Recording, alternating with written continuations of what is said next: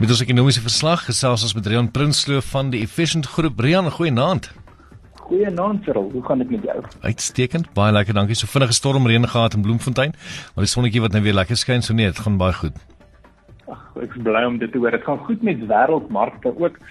Soos jy seker weet, is Joe Biden en Kamala Harris besig om ingehuldig te word soos ons praat. Ek dink ek gaan die volgende paar minute wegspring en die markte hou daarvan. Gisteraand het Janet Yellen, sy gaan president Biden se treasury-sekretaris wees, en sy het gister gesê dat Biden nie beplan om belasting te vinnig op te sit nie, maar hy wil wel 'n verskriklike groot stimuluspakket hê, en die markte natuurlik hou baie daarvan vandag met die Amerikaanse S&P-indeks 1% op en die tegnologiemaatskappye nog so bietjie sterker. Ons kry ook interessante en sterk syfers uit die tegnologiemaatskappye uit. Hulle is natuurlik in die verdienste seisoen van hulle laaste kwartaal van laas jaar se verdienste. Netflix het gesê dat hulle genereer nou genoeg kontantvloei en hulle gaan nie binnekort weer geld om te leen om hulle self te befonds nie. Natuurlik het hulle baie verbruikers bygekry, soos wat mense in hulle huise toegesluit was, en een van die wenners in die lockdown en daai aandeel spring toe vandag so 14%.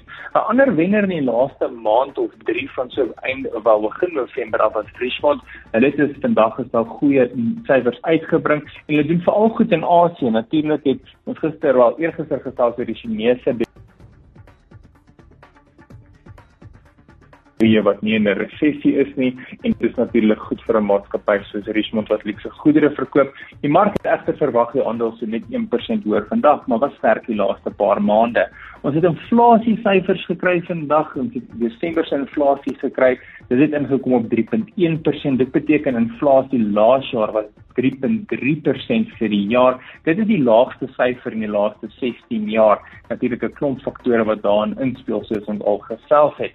As ons kyk na die algehele indeks, ons het aan die begin van die jaar gespekuleer en gewonder wanneer die algehele indeks bo 64.000 punte gaan wees. Nou, dit is vandag die eerste keer dat ek en jy gesels dat ons daar verhandel.